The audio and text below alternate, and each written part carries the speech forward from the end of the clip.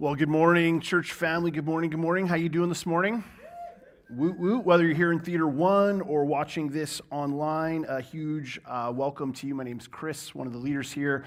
Have the joy and privilege of teaching and preaching the Bible. And this morning, before we jump in, we're going to get right to work. But before we jump in, I got to warn you, we got a heavy text. We're in a series of heavy texts in the Gospel of Matthew, but this morning is a heavy one. So if this is your first Sunday with us or you're watching online for the first time, I'm sorry. Don't write the mail. I just deliver it. But this text reminds me of a quote that I heard a long time ago that I think is pretty important for a morning like this morning. It goes like this: hard words produce soft people. Soft words produce hard people. Hard words produce soft people. Soft words produce hard people. What do I mean by that? I mean hard words are good for us. We don't like them. Nobody likes a hard word. But they are actually good for us in that what they do is they soften our hearts. The Spirit uses hard words to soften our hearts, to be open to the gospel. But if all we ever hear are soft words, tender words, loving words, you're a snowflake, one of a kind, you can do anything, be anywhere, shoot for the stars, go over the rainbow, then when life smacks you in the face, which it inevitably will if you've been alive for more than 4 seconds, you don't know how to handle it. You don't know how to deal with it because you haven't been toughened up. Well, this morning you're going to get toughened up, all right? Here we go. If you have a Bible, grab it, open it up to, where are we going this morning? Matthew, that's right. We've been here for 10 years. We got a few more to go. Matthew chapter 19. I'm going to get right to work. We're going to jump right in. Matthew chapter 19, picking up in verse 16. Here is what Matthew records. Just then, a man came to Jesus and asked, "Teacher, what good thing must I do to get eternal life?" So let me just set this up. Jesus has been teaching. He's been telling us what the kingdom is like. And this guy hears Jesus and he comes rushing towards him. And we're told, not much in Matthew's gospel about this man, but in Mark's gospel and in Luke's gospel, he's referred to as the rich young ruler. In other words, he's this wealthy religious guy. Not a Pharisee, but a person in good standing within the religious community. He would be the equivalent to, like in the West Village context, of like a community group leader or a staff person, like somebody who has a position and is significant. And so this guy is wealthy, he's religious, and he comes to Jesus and he asks a question. Look at the question, I'm going to read it again. Right down in verse 16, "Teacher, what good thing must I do to get eternal life?" What a great question. What a great question that this man is asking. This, in my opinion, is perhaps the most fundamental human question that any person could ever ask. Functionally, what this guy is asking Jesus is, how do I go to heaven after I die? What do I need to do to make sure that after I die, I go to heaven? I would contend that regardless of where you're at, wherever you're at on the spiritual spectrum, whatever your religious background is, whatever philosophical ideas you hold on to, in some way, shape, or form, you have at some point in your life asked this question. As long as humans have been around, this has been a question that people have been asking. What happens after I die? It's the right question to be asking. And this man comes to Jesus, and don't miss this. Don't miss what's happening here. Here we have a wealthy man. We have a religious man, and he recognizes that there's something that his money can't buy for him. There's something that no matter how much good he does, no matter how much religious obedience he has, no matter how much wealth he has accrued, there's one thing that he cannot purchase or earn in and of himself. I would argue that we're living in a moment where this question is more relevant than it has ever been. For many of us, we put our hope, we put our faith in things like political leaders. Well, that's not going so well right now, is it? The economy, well, that's not going so well right now, is it? In our health, well, that's not going so well right now, is it? And all the things that humans for so long have put their hope and trust in are slowly being peeled away. They're slowly being stripped back, and we're left to ask the question, well, what else can we put our hope and trust in? And so the question that this man is asking Jesus is perhaps the most fundamental human question that could ever be asked. Look at Jesus' response to him. Look at what he says, verse 17. "Why do you ask me about what is good?" Jesus replies. A little bit of an abrasive question, right? It seems on the surface, at least, that this man's coming to Jesus to ask a question that he wants an answer to. And Jesus, as he often does, answers a question with a question. He almost never gives a direct answer to someone, especially a religious person who's seeking, who's asking a question of him. And there's a reason for this. Jesus isn't just, he isn't just choosing to be difficult, but what Jesus is doing here is he's questioning the motivation of this man. See, Jesus is able to look into the heart of this man and see what his true motivations are. Now think about this with me for a second. We're given this picture of Jesus in the book of Revelation, that he has these eyes that pierce into the human heart. Jesus looks at this man who's come to him, and he can actually see his motivation. He understands what he's actually asking of Jesus. And he does the same thing with us. He can actually pierce right into our heart and see the motivation for why we do what we do, why we say what we say, why we live the way we live. We cannot fool him. We cannot trick Jesus. And then Jesus does what he so often does and has done so many times throughout the Gospel of Matthew. He completely blows up our categories. We have these ideas of the way the world is supposed to work. We have these ideas of the way God is supposed to work and the way our lives are supposed to work. And then Jesus comes in and he just drops a bomb and completely blows everything up. Look at what he says, second half of verse 17. "There is only one who is good. If you want to enter life, if you want to enter eternal life," Jesus is talking about, "then keep the commandments." Verse 18, "Which ones?" the man inquired. And Jesus replied, "You shall not murder, you shall not commit adultery, you shall not steal, you shall not give false testimony, honor your father and mother, and love your neighbor as yourself." So this man comes to Jesus. He says, "Jesus, I want to inherit eternal life. What good thing must I do to inherit eternal life?" And then Jesus comes back to him, and look at what he says. Notice this, second half of verse 17. If you're a Bible underliner, this is a great phrase to underline. There is only one who is good. So often when you and I think of goodness, when we think of morality or religious obedience, we kind of view it on this continuum or on this scale, right? Like somewhere way over here, there's really, really bad. And somewhere way, way, way over here, there is really, really good.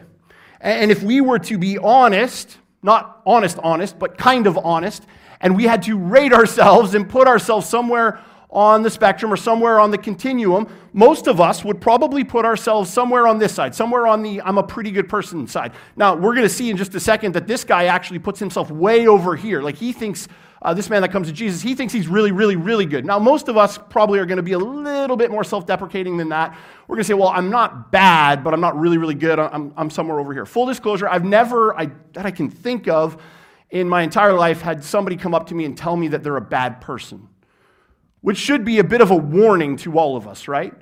And so we have this idea of a goodness or religious or morality continuum, where we're kind of moving along this continuum and we're doing more and more good and we're earning more and more brownie points. And the idea of the life that we're supposed to live is to just kind of shift along this continuum. We want to continue to move away from really, really bad towards really, really good. And we want to get closer and closer to really, really good. Now, let me just hit pause here for a second and say something that probably needs to be said. I'm not saying we shouldn't be trying to do good things and be a good person. That is not at all what I'm trying to say.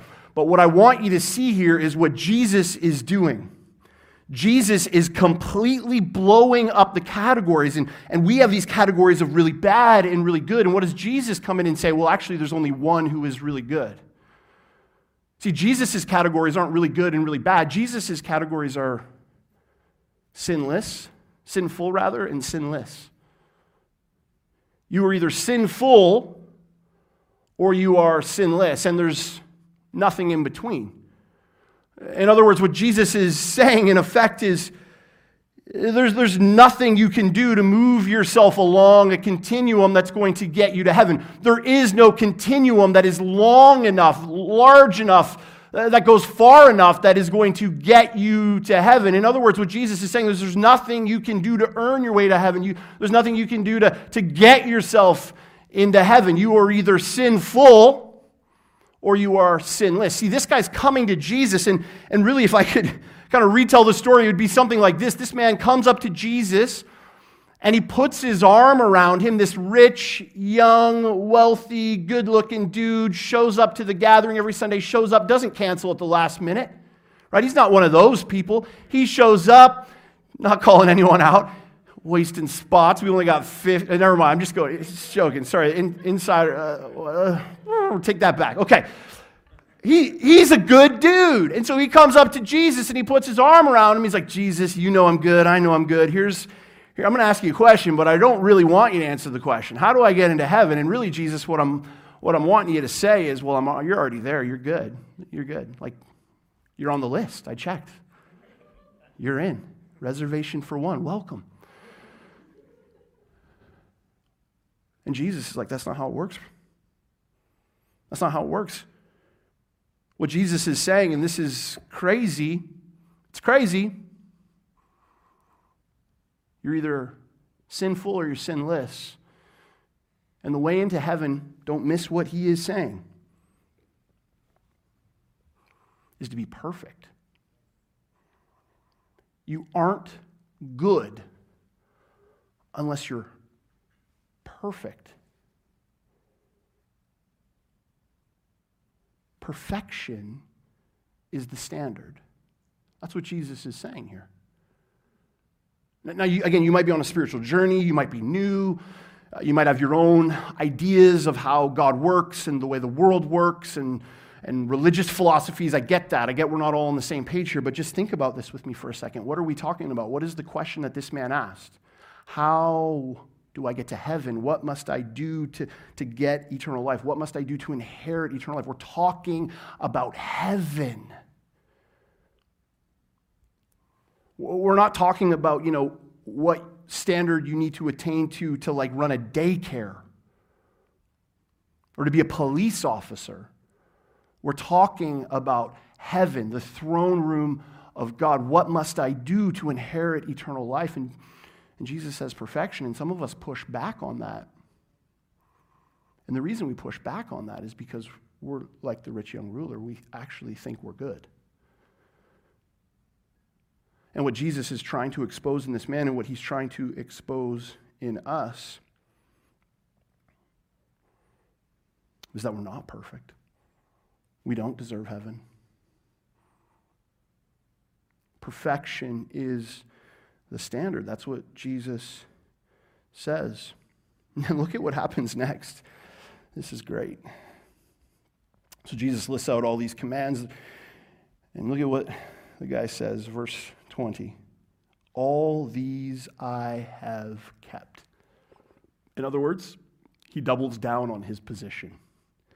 See what Jesus quotes in the list of commandments, commands, if you're familiar with the Bible, he quotes out of the 10 Commandments. And this is a bit of a broad way of Jesus saying you basically have to keep all the commandments that God has ever spoken. And this man says, I've done it. I've kept all the commandments. So he doubles down on his position. And then look at what he asks next. Now, I don't know his motivation for asking this question, but this is the question to ask right here, right? This is a good question that he asks next. Look at what he says. He says, well, what do I still lack? That's a question that all of us should be asking. What do I still need? What's lacking in my life? And then look at Jesus' answer, and this is where it starts to get very, very difficult. Verse 21, Jesus answered, if you want to be what? What's the word? Perfect. If you want to be perfect, because that's the standard. Now, this is a head scratcher, what Jesus says next, okay? If you want to be perfect, go and sell your possessions and give it to the poor, and then you will have treasure in heaven. Then you can come and follow me. So Jesus says the standard is perfect. This guy's like, well, okay, I thought I was perfect. Maybe I'm not fully perfect. What's the little thing I need to add to my already awesome life to make it perfect? How do I get to the next step on the goodness continuum so I can earn my way into heaven. And Jesus says, oh, it's really simple. Well, if you want to be perfect, here's what you got to do. You just got to go sell all your possessions, everything you have, give it away to the poor. Then you have treasure in heaven, and then you can come follow me. What? What is Jesus saying? Right? Is Jesus saying, in order to be a follower of mine, in order to be a Christian, you have to, you have to give away everything. Otherwise, you can't be a Christian. Well, I don't think so. Is he saying it's impossible for a wealthy person to be a follower of his? I don't think so. Is he saying that, in order to actually be a follower of Jesus, you have to be some homeless vagabond who has no property, no possessions whatsoever? I don't think so. There's many times in the gospel accounts of the life and ministry of Jesus where wealthy people come to Jesus. They give their lives to Jesus, and he doesn't require that they sell all their property and possessions. So we got to ask a different question then. The question is, what is Jesus saying? What's he talking about? What does this even mean? I want to go to heaven when I die, so I want to be perfect. So how do I achieve perfection, and what does selling everything have to do with perfection? Well, this is a really, really, really important thing to understand. Jesus is having a conversation with a particular man about a particular issue. And don't forget what I said, Jesus knows his heart. And so you and I are going to have the privilege of looking at Jesus having a very, very difficult conversation with a man. And it would be foolish of us in this moment to not ask the question, where do I sit in this conversation? There's a man by the name of Martin Luther, not the civil rights leader, but the Protestant reformer, who commented on the Ten Commandments. And again, Jesus quoted out of the Ten Commandments just a couple verses earlier when he gave all these commandments for this man to obey, which he said he obeyed. And Martin Luther had this great line about the Ten Commandments. Ten Commandments come out of the book of Exodus, chapter 20. And the first of the Ten Commandments is that you shall have no other gods before me. And Martin Luther, when he looked at the Ten Commandments, he came up with this concept, this idea, kind of summarized the Ten Commandments by saying this. He said there's really two commandments and then application and obedience to the rest.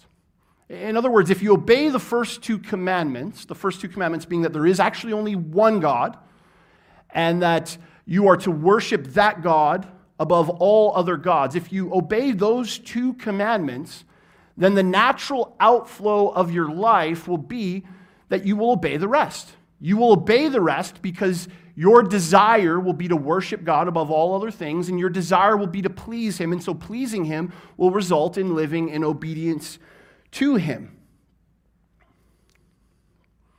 And so what Jesus is doing here, and this is very, very significant, and this is what Martin Luther is getting at, and this is what Jesus wants this man to see, and I think it's what he wants us to see, is that when God has the place of primacy in our life, then the natural outflow of that primacy is that we live in full obedience to him. In other words, to use Jesus' language from Matthew 19, when God has the place of primacy in our lives, we have the ability, okay, follow me here, to achieve perfection. But the inverse is also true. Wherever there's a place or space in our life where we don't have full obedience, where we don't have full alignment, it's because we don't fully worship God. In other words, God doesn't have the place of primacy in our lives. In other words, we're disobeying the first two commandments. So what is Jesus doing here with this man? What's the point of all this? He's calling his bluff. He's calling the bluff of this man. You see, this guy comes to Jesus. He says, I'm good. I've kept all the commandments. I deserve to go to heaven. I'm perfect. I'm perfect. And Jesus says, well, then if you're perfect, that means your worship of God is perfect. And if your worship of God is perfect, that means you have no other God except for me. So prove it. Sell all your stuff. If you sell all your stuff, that demonstrates to me that you don't worship your stuff. And don't miss what Jesus says in verse 21, right? Verse 21, He says this, you will have treasure in heaven. In other words, sure, you're going to lose all your stuff. You're going to lose your house. You're going to lose your money. You're going to lose your retirement fund. But you're going to get me. See, Jesus is posing a question to this man. Saying, do you love me or do you love your money? Do you love me or do you love your stuff? And look at the man's response, verse 22. When the young man heard this, he went away, what's the word? Sad. He went away sad. Why? Why was he sad? He was standing in front of Jesus. He could have had Jesus. Jesus was inviting him to come to him. Why was he sad? Because he had great wealth. He was sad because he had great wealth. This man looked at Jesus. He was literally sitting at the feet of Jesus, looking Jesus in the eye. And he looked at his money. And he looked at Jesus. And he looked at his stuff. And he looked at Jesus. And he looked at all that he had. And he said, I can't give this up. I need this. I can live without you, Jesus, but I can't live without this. And he walked away. The thought of losing all of his money, it was too costly for him. And in effect, Jesus exposes this man's heart. He exposes his true motivation. He exposed what the man really loved. Interesting, Matthew chooses a very particular word in verse 22. It's the word sad. We talked about this already. Good word to underline. To describe the way this man felt. Interesting question to ask is, well, if he was sad, why didn't he just go back? I mean, Jesus is loving, gracious, kind. He's going to take him at any point, right? He's not going to turn him away. If he's, I had a second thought, I want to come back. Jesus will say, okay, come on back. It's all good. I'm going to sell everything. Why did he go away? If he was sad, why did he go away? Why didn't he come back? Why didn't he come back and sit at the feet of Jesus? Well, it's interesting to note here that the word that Matthew uses to describe this emotional disposition that this man had is the same word that he's going to use later in his gospel to describe Jesus' emotional disposition when he's praying in the Garden of Gethsemane the night before he is about to go to the cross. You see, the night before he is about to go to the cross, he's in the garden, and there's this scene where Jesus, God the Son, is praying to his heavenly Father, and he prays, Father, take this cup away from me. In other words, Jesus knows what he's about to endure in going to the cross. And he's praying to his heavenly Father, saying, like, if there's any other way for us to accomplish what we need to accomplish, rather than me go to the cross, let's make that happen. And then Jesus says, but if not, my will, your will be done. And there's this scene where Jesus is praying. He's praying because he's praying, and as he's praying, he has this intense mental anguish. To the degree that he literally sweats droplets of blood. What's the anguish over? The anguish is not just the physical death Jesus is about to experience. He is indeed going to experience physical and emotional harm. But there is a spiritual death that Jesus is about to experience. When he goes to the cross, you'll remember there is a scene when Jesus goes to the cross where he cries out from the cross, my God, why have you forsaken me? And there's a moment when Jesus is on the cross, when he's bearing our sin. The Apostle Paul uses this language to describe what happens in the moment that Jesus goes to the cross, he says that Jesus became our sin. 2 Corinthians chapter 5, verse 21. Jesus becomes our sin. And in that moment, Jesus was all the sin of all the world, of all time, placed on him. And the Father could not look at the Son, and he turned his face away from the Son. And Father and Son, who have experienced perfect unity since the very beginning of time, for all of eternity, in that moment, it was separated. Jesus was experiencing in the moment on the cross the ultimate loss, the ultimate dislocation, the ultimate separation from God.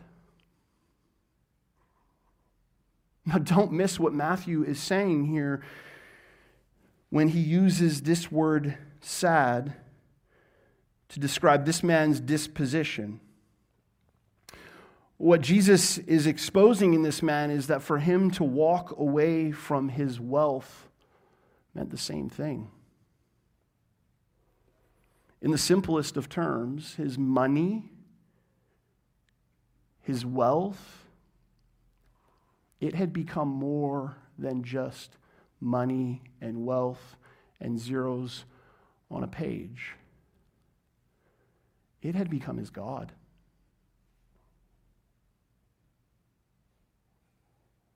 He was sad in the same way that Jesus was sad, because he did not want to experience the ultimate separation from the thing that he worshiped more than anything else. It was his source of joy. It was his source of identity. It was his comfort. It was his everything. His everything. And he could not walk away from it.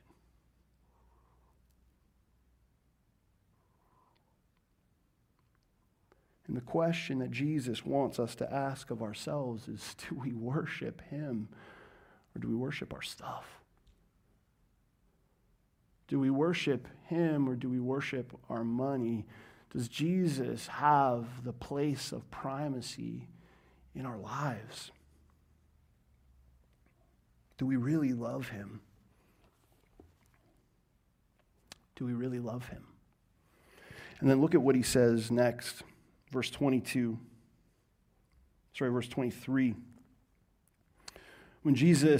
Then Jesus said to his disciples, so the man goes away. Now Jesus and his disciples have a bit of an insider conversation about what just took place. And hear Jesus' words here. Truly I tell you, it is hard for someone who is rich to enter the kingdom of heaven. Again, I tell you, it is easier for a camel to go through the eye of a needle than for someone who is rich to enter into the kingdom of heaven. Jesus gives us a sober warning.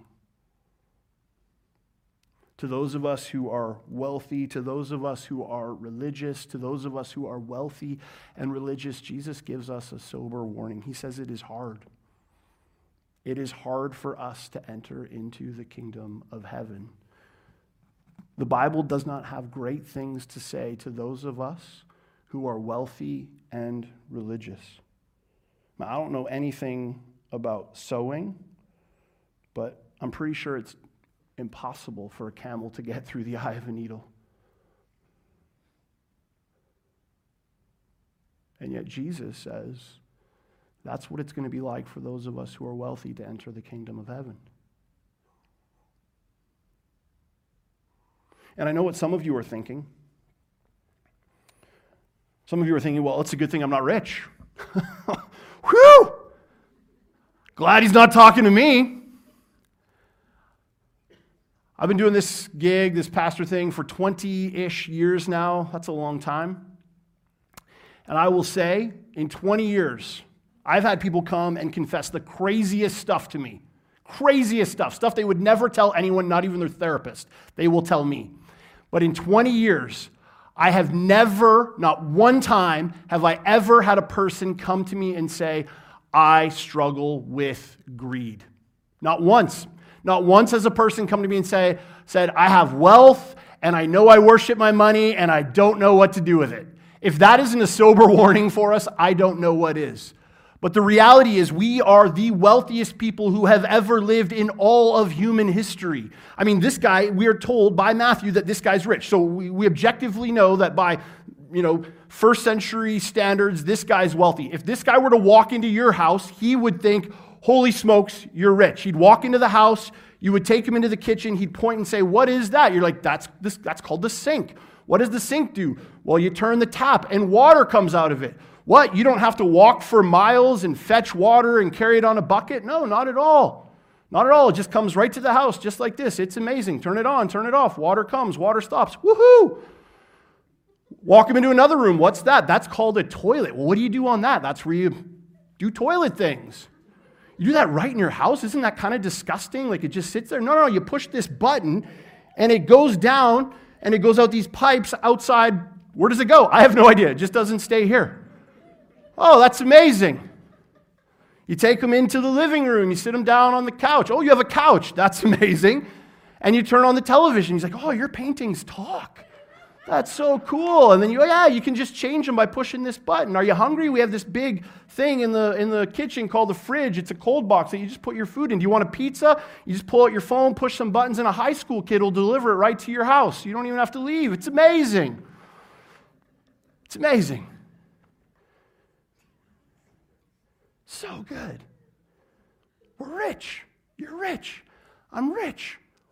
We're the wealthiest people who have ever lived in all of human history. And on the extreme, end of the spectrum, if there's a slight chance that you are not rich, it doesn't mean you don't worship money. You could be dirt poor and still worship money. You can be dirt poor and still think, why don't I have what they have? You can be dirt poor and still be envious and jealous and consumed by what you don't have instead of content with what Jesus has given you. So don't miss what Jesus is saying here. It's hard. It's hard for the rich to enter the kingdom of heaven. Now, what Jesus is not saying is that you should sell everything because the less you have, the closer you are to God. It's not what he's saying. Jesus is asking a much bigger question than that. Is money your God? Is money your God?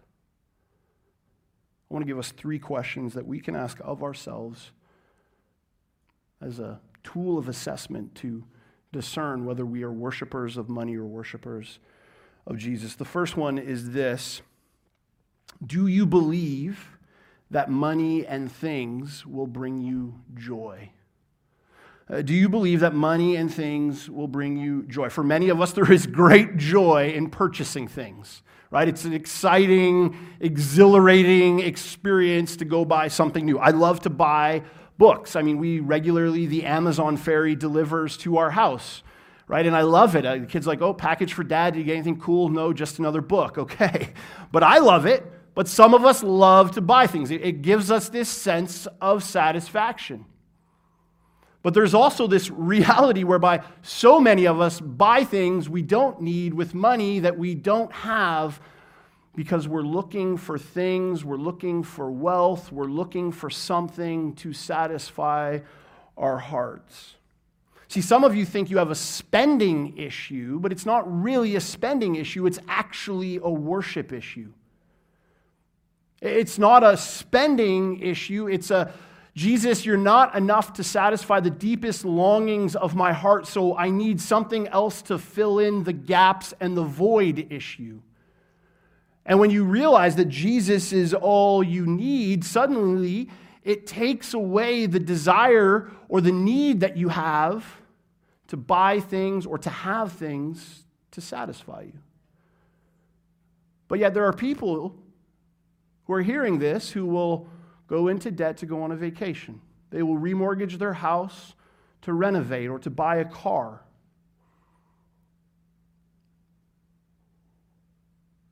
Why?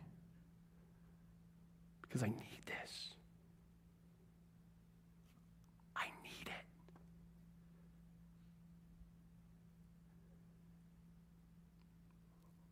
Do you look to money? Do you look to things as a source of joy, to bring you joy? Second question is this: are you generous with your money? Now, again, before you answer, 20 years, okay, remember this, 20 years, and in 20 years, not one person has come to me to confess they struggle with greed, not one. So before you answer, you should probably just pause for a second. One of the things I've been saying to my kids a lot lately is you have to learn to tell yourself the truth about yourself.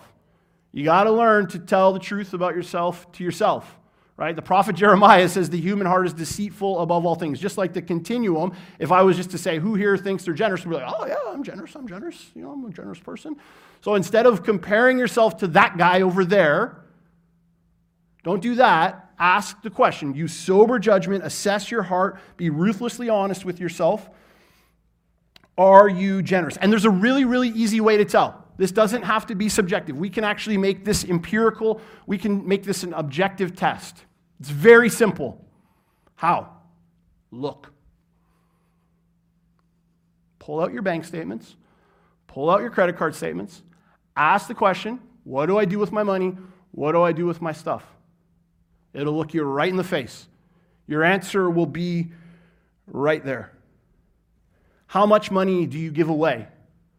How much of your stuff do you give away? What percentage of your income do you give to the church? And this isn't a sermon that's designed to try and get you to give money to the church. We're doing just fine. But how much do you give to the church? How much do you give to the needs of others? It's very easy to tell if you're a generous person or not. It's very, very easy. When you actually look at the statistics on giving, specifically from Christians to the church, it's not great. Let's be honest with you. I'm sure it doesn't apply here, but just in case, the average follower of Jesus gives 3.1% of their income to their local church. 3.1%.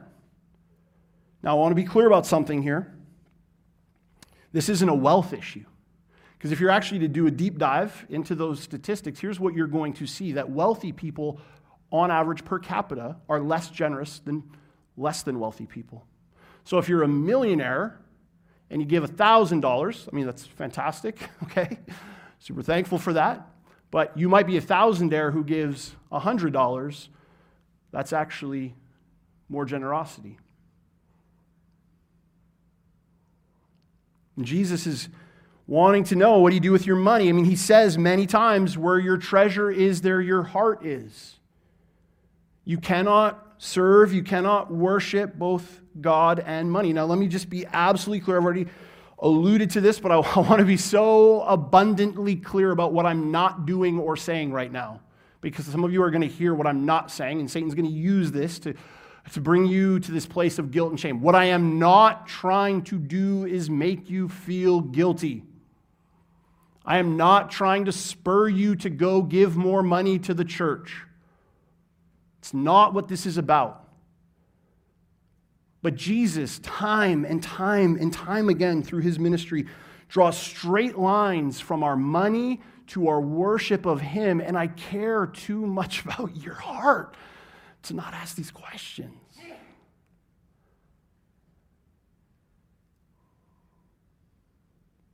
Jesus is asking, are you generous? Do you spend more on Starbucks than you do on the kingdom? Do you spend more on Netflix than you do on the kingdom? If you were here a couple weeks ago, we did a little financial update. And again, I want to be clear about this. Church is doing fine. We've actually, in the history of our church, have never been financially healthier, okay? So I feel like I can say this with a fully clear conscience. There is no mixed motivation here. I just want you to understand that. You know, you might be new to church, like Pastor Guy talking about money, wherever, he's probably got a big house. And no, not what's going on here. But a couple weeks ago, I stood up here and we talked about giving, and we talked about why. And I had this picture that I painted for us of like, what would happen if our church was so generous? And we are a generous church. Don't hear me saying that we're not a generous church. But what if our church was so generous that it became less about paying the bills, you know, making sure that we had a balanced budget at the end of every month. And it became about like, oh my goodness, what if we had enough money in the bank that we could actually just hire a church planter and send them off to plant a church, or we could fund and take care of single moms, or we could send out missionaries, or we could make disciples. Like, what if our church was so generous? We love Jesus so much, and because we realized that Jesus gave all of his life for us, we responded with rich generosity towards him, towards his mission, that we had so much money that we didn't know what to do with, and so many people could meet Jesus. Because don't miss what Jesus says here, right? If you go back up, I believe it's in verse 21, he says, sell all your property and possessions, but you will get treasure in heaven. That we would actually have treasure in heaven because we gave so much to Jesus' mission. We supported so many people. We used our resources to make Jesus known in our city. Wouldn't that be amazing? So some questions. Do you spend more on your car than you do on the kingdom of Jesus? Do you spend more on your lawn maintenance than you do on the kingdom of Jesus? Do you spend more on your dog grooming than you do on the kingdom of Jesus? Do you spend more on the backsplash in your kitchen than you do on the kingdom and the mission of Jesus? Jesus says, where your treasure is, there your heart is. Third question. I warned you before we started. You could have left. Third question. Perhaps the most direct, but what would you do if you were this man? You were this man in this story. You come to Jesus, you're excited. Jesus, I want to go to heaven when I die. What do I got to do to go to heaven when I die? Jesus is like, oh, it's really simple. Sell the SUV, sell the $800,000 house, cash in the RRSPs, cash out the pension, cash in the education fund, sell the income properties and give it to the poor. You get to go to heaven when you die. Heaven's a good thing, right? It's good. You're like, well, kind of. It's hard. It's really hard. It's hard for me. When I hear this, it's hard for me. It's hard for you. The question is why? Why is it hard? C.S. Lewis, who's a great Christian thinker and writer, he wrote this great book called The Screwtape Letters, which I would commend to anyone who wants to read it. And it's the premise of the book is that there are two demons who are tempting a Christian, and they're writing letters back and forth, giving each other tips on how to tempt Christians away from following Jesus. And he has this great line in there where he says this. He says, prosperity knits a man to the world. He feels he is finding his place in it, while it is really finding its place in him. Prosperity knits a man to the world. In other words, what Lewis is getting at is Satan's greatest tool to cause us to be apathetic towards Jesus and his mission is to make us wealthy. Why? Because we have too much to lose. If we're fat, comfortable, cozy, sitting on the couch, watching church on TV with our cup of coffee, or sitting in a big building, Cineplex building, just enjoying, this is great, wah, wah, wah.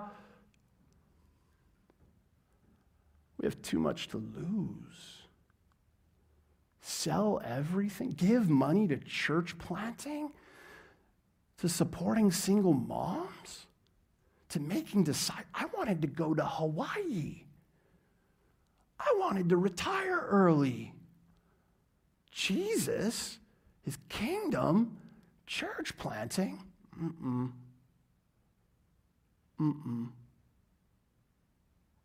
It's too hard. It's too hard. And just like this man looked at Jesus and then looked at all that he had, and then he looked at Jesus and he looked at all that he had, if we're not careful, we'll go away sad. Jesus is asking, do you worship me? Do you worship me? And then he says this, or this happens, disciples turn to Jesus. The disciples, verse 25, turned to Jesus and they were greatly astonished, it says, and they asked this, who then can be saved? I mean, that makes sense, right? That's a good question. If you're listening to this, you're probably going like, well, I don't know if I'm actually a Christian. It's tough text. This is tough words that Jesus is saying. Look what Jesus says. Jesus looked at them and said, with man, this is impossible, but with God, all things are impossible. In other words, the natural disposition of the heart is not going to be to love Jesus. It's not going to be to serve him. It's not going to be to give everything away. But if there's something in you that is longing to want to follow him and longing to want to obey him, but this is a hard teaching, you're not sure what to do with it, that's actually the work of the Spirit. What Jesus is talking about here is that it is the Spirit who comes in and saves people. It's the Spirit who comes in and changes people. That there's nothing you can actually do. That if you don't actually worship Jesus as God, even if you were to go out and sell everything and give it to the poor, but you didn't actually love Jesus, you wouldn't inherit eternal life. The desire to sell everything and give it to the poor is the fruit of the reality that you actually love him. And then Peter answered him, we have left everything to follow you. What then will there be for us? And they actually did. If you remember the disciples, they walked away from their nets. They walked away from their jobs. They walked away from their families, their homes, everything to follow Jesus. And then look at what Jesus answers them with. Truly I tell you, at the renewal of all things, when the Son of Man sits on his glorious throne, you who have followed me will also sit on the 12 thrones, judging the 12 tribes of Israel, and everyone who has left houses or brothers or sisters or father or mother or wife or children or fields for my sake will receive 100 times as much and will inherit eternal life. But many who are first will be last, and many who are last will be first. What is Jesus saying? Peter says, what about us? We've sold everything. What do we get? Jesus says, you get me. You get me. Is that enough? Is that enough for us, church? Is that enough for you? Or do you need something else? Close with a story. There were these African farmers who were having trouble with monkeys that were coming down from the jungle in the night and destroying their crops, just utterly destroying their crops. They tried everything to keep these monkeys at bay, couldn't do it. So they hired a local farmer. And the local farmer came and consulted with the farmers, or the local hunter, came and consulted with the farmers, and he said, here's what you got to do. You got to get some coconuts, and they drilled holes in the coconuts, hollowed them out, put a peanut in the coconut, and then chained the coconut to a tree. The farmers are like, what is this guy doing? Is he cuckoo for Cocoa Puffs? Like, how is this going to work? So that's all you got to do. They go to bed that night, wake up in the morning. Every single coconut that they had hollowed out, put a peanut in, chained to a tree, had a monkey standing there with his hand inside the coconut. See, the hole was wide enough for the monkey to get his hand in, but then when he clenched his fist to grab the peanut inside the coconut, he couldn't pull it back out. He was stuck. I mean, all he had to do was let go. All the monkey had to do was let go, and he could get away, but he's holding on to this peanut. So the farmers are like amazed at this. Well, what are we going to do now? Hunter's like, oh, it's simple. Just kills them all. Dead. And you hear that story, and you think, those monkeys are so dumb. So dumb. You hear the story of this rich young ruler, you think, that guy's so dumb. And Jesus is saying, that's us. If we would just let go, we could have everything. But we're holding on so tightly. I'll close with Jesus' words in Matthew chapter 16. For whoever wants to save their life will lose it. But whoever loses their life for me will find it. Let me pray for us. Jesus, this is a hard teaching. This is a hard word.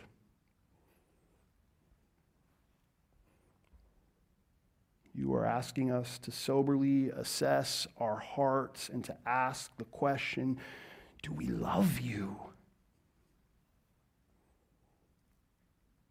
And so, Spirit, we know in and of ourselves this is impossible. All of us are feeling the weight of that right now. We're feeling the weight of we can't do this. And so, Spirit, I pray right now you would work in our lives to reveal to us the grace of Jesus, that we would see him as better. We would see him in all his glory, in all his splendor. We would see his love, and we would see his grace, and we would see his kindness.